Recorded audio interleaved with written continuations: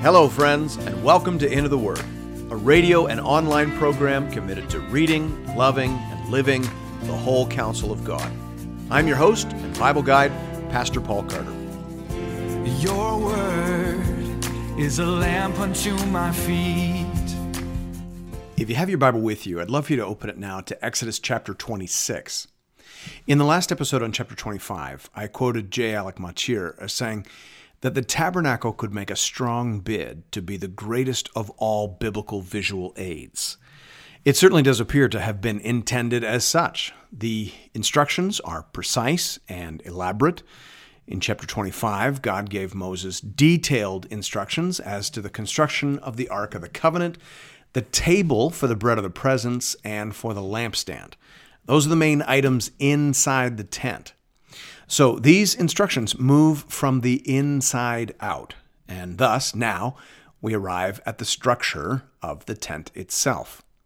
If you were looking at this entire compound from the outside, it would look like a very elaborate version of a typical nomad's home. A nomad in those days would have had a tent surrounded by an outer enclosure for his livestock. The tent would have had an inner chamber for the women and an outer chamber for the men. And that is essentially the template that's been used here.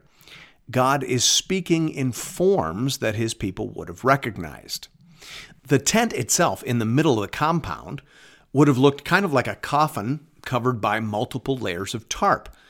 The tabernacle itself was a rectangular frame structure with a flat roof, over which was then laid various curtains and coverings. So from the outside, the rectangular tent would have looked rather drab and colorless. All the color actually was on the inside and would have only been visible to the priests who were moving and working within the holy place and the high priest who went into the Holy of Holies just once a year. The outer court, like the cattle enclosure at a nomad's home, was the place where sacrifice regularly occurred. There was an altar for grilling the sacrifice and a laver for the priest to wash in before entering the sacred tent. The people themselves would only occasionally enter the outer court. Most of the time, they would worship from under their own front tent flaps, which were all oriented toward the tent compound of their God and King. The tabernacle was, of course, designed for mobility. It was small and it was portable. It was exactly half the size of the later temple that was built by Solomon. And that corresponds perfectly to this particular stage in the life and development of God's people. This was a people on the move, living with and getting to know a holy God. Hear now the word of the Lord, beginning at verse 1. Moreover, you shall make the tabernacle with 10 curtains of fine twined linen, and blue and purple and scarlet yarns. You shall make them with cherubim skillfully worked into them. The length of each curtain shall be 28 cubits, and the breadth of each curtain 4 cubits. All the curtains shall be the same size. 5 curtains shall be coupled to one another, and the other 5 curtains shall be coupled to one another. And you shall make loops of blue on the edge of the outermost curtain in the first set. Likewise, you shall make loops on the edge of the outermost curtain in the second set. 50 loops you shall make on the one curtain, and 50 loops you shall make on the edge of the curtain that is in the second set. The loops shall be opposite one another, and you shall make 50 clasps of gold, and couple the curtains one to the other with the clasps, so that the tabernacle may be a single whole. As I mentioned, the tabernacle proper was a rectangular frame structure covered by tarps and tapestries. The 10 curtains described here represent the inner layer, the layer that would have been seen by the priests from the inside. Remember, the tabernacle was not a solid building, so from the inside, the priest would have seen this colored tapestry through the wooden frames. These 10 curtains, or tapestries, were connected to each other to cover the whole structure, and they had a cherubim-themed design. Now, in chapter 25, God described the design of the Ark of the Covenant. It was a chest with a lid, and over the lid there were 2 golden cherubim. So imagine winged angels, one at each end of the chest lid, with their wings pointed up and forward toward each other. God said that he would speak to Moses from above the lid, that is, from between the wings of the cherubim. Now, here we're being told that while Moses, or later the high priest, was inside the Holy of Holies, he would also see cherubim depicted on the inner curtains. Now, right away we wonder how exactly this goes with the second commandment, not to make any idols or images. R. Alan Cole is very helpful here. He says, in Israel, cherubim symbolized God's attendant and messenger spirits, and so were not considered a breach of Exodus 20, verse 4, since no man worshipped them, close quote. So the cherubim were not objects of worship. They were symbols of God's self-disclosure and revelation. The picture as a whole, then, seems to be that God speaks through the Word. Remember, the only thing in the ark at this time is the law of God, the Ten Commandments. God's voice hovers above the tablets. His Word comes from His Word. That seems to be the message. The message is that everything God says to his priests and prophets, to his agents of revelation, is of a piece, is connected to that which he has said in his law. The two themes here are intertwined. In verse 7, we begin to hear about the middle layer of curtain or tarp. You shall also make curtains of goat's hair for a tent over the tabernacle. 11 curtains shall you make. The length of each curtain shall be 30 cubits. And the breadth of each curtain 4 cubits. The 11 curtains shall be the same size. You shall couple 5 curtains by themselves, and 6 curtains by themselves. And the 6th curtain you shall double over at the front of the tent. You shall make 50 loops on the edge of the curtain that is outermost in one set, and 50 loops on the edge of the curtain that is outermost in the second set. You shall make 50 clasps of bronze, and put the clasps into the loops, and couple the tent together that it may be a single whole. And the part that remains of the curtains of the tent, the half curtain that remains, shall hang over the back of the tabernacle. And the extra that remains in the length of the curtains, the cubit on the one side and the cubit on the other side, shall hang over the sides of the tabernacle on this side and that side to cover it. So on top of the very colorful and symbolic curtains that the priests would have seen, there is to be laid a very practical level of tarp made out of goat's hair. This would have functioned like insulation. It is not decorative because it wouldn't have been seen by anybody inside or outside the tent. In verse 14 now, God gives instructions related to the third or outer layer of tarp. So this is what you would have seen from the outside. Verse 14. And you shall make for the tent a covering of tanned ram skins and a covering of goat skins on top. Now, scholars have been wondering for years whether this describes one more layer or 2 more layers. It's not clear. It could be a third layer and a fly, as it were, an outer weather covering. Or it could be a covering that had an inner and outer layer. There's also some confusion around the type of material that is being described. The word used here, tahashim, could mean porpoise or dugong, or as it's sometimes called, sea cow. Regardless, the purpose is fairly obvious. This is the weather covering for the tabernacle. The net result of this multi-layer covering is that the inside of the tent would have been very dark, very quiet, and noticeably cooler than the outside world. Verse 15. You shall make upright frames for the tabernacle of acacia wood. 10 cubits shall be the length of a frame, and 1.5 cubits the breadth of each frame. There shall be 2 tenons in each frame for fitting together. So shall you do for all the frames of the tabernacle.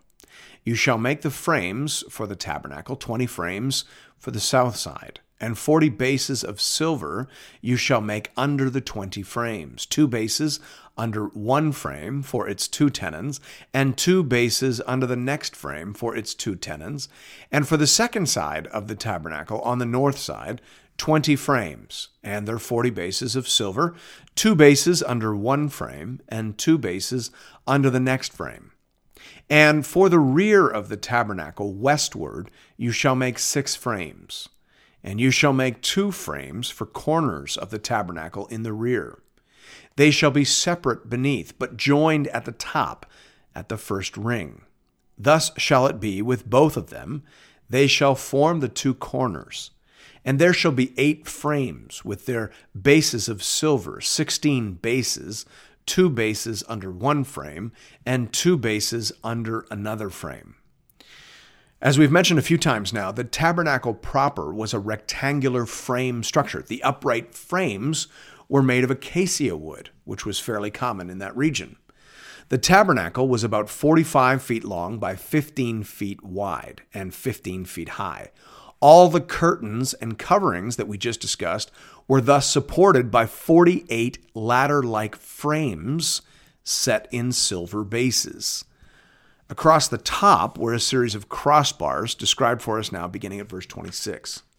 You shall make bars of acacia wood, 5 for the frames of the one side of the tabernacle, and 5 bars for the frames of the other side of the tabernacle, and 5 bars for the frames of the side of the tabernacle at the rear westward. The middle bar, halfway up the frames, shall run from end to end. You shall overlay the frames with gold, and shall make their rings of gold for holders for the bars, and you shall overlay the bars with gold. Then you shall erect the tabernacle according to the plan for it that you were shown on the mountain. So from inside, the priests would see gold frames, and through those gold frames, cherubim-themed tapestries. All of this had been told to Moses, and we learn in verse 30, shown to Moses. Moses saw heavenly blueprints, as it were. So when he later gave instructions to Oholiab and Bezalel, he knew exactly what sort of finished product he was looking for. The instructions continue in verse 31. And you shall make a veil of blue and purple and scarlet yarns and fine twined linen. It shall be made with cherubim skillfully worked into it. And you shall hang it on 4 pillars of acacia overlaid with gold, with hooks of gold on 4 bases of silver. And you shall hang the veil from the clasps, and bring the ark of the testimony in there within the veil. And the veil shall separate for you the holy place from the most holy. You shall put the mercy seat on the ark of the testimony in the most holy place. And you shall set the table outside the veil, and the lampstand on the south side of the tabernacle opposite the table. And you shall put the table on the north side. As mentioned, the tabernacle had an inner chamber and an outer chamber, just like the typical tent erected by a nomad. Verses 31 to 33 describe the veil that separates these 2 chambers, the holy place from the most holy place. Only the priests could enter the holy place, and only the high priest would pass through this curtain into the most holy place. Verse 36. You shall make a screen for the entrance of the tent of blue and purple and scarlet yarns and fine twined linen, embroidered with needlework.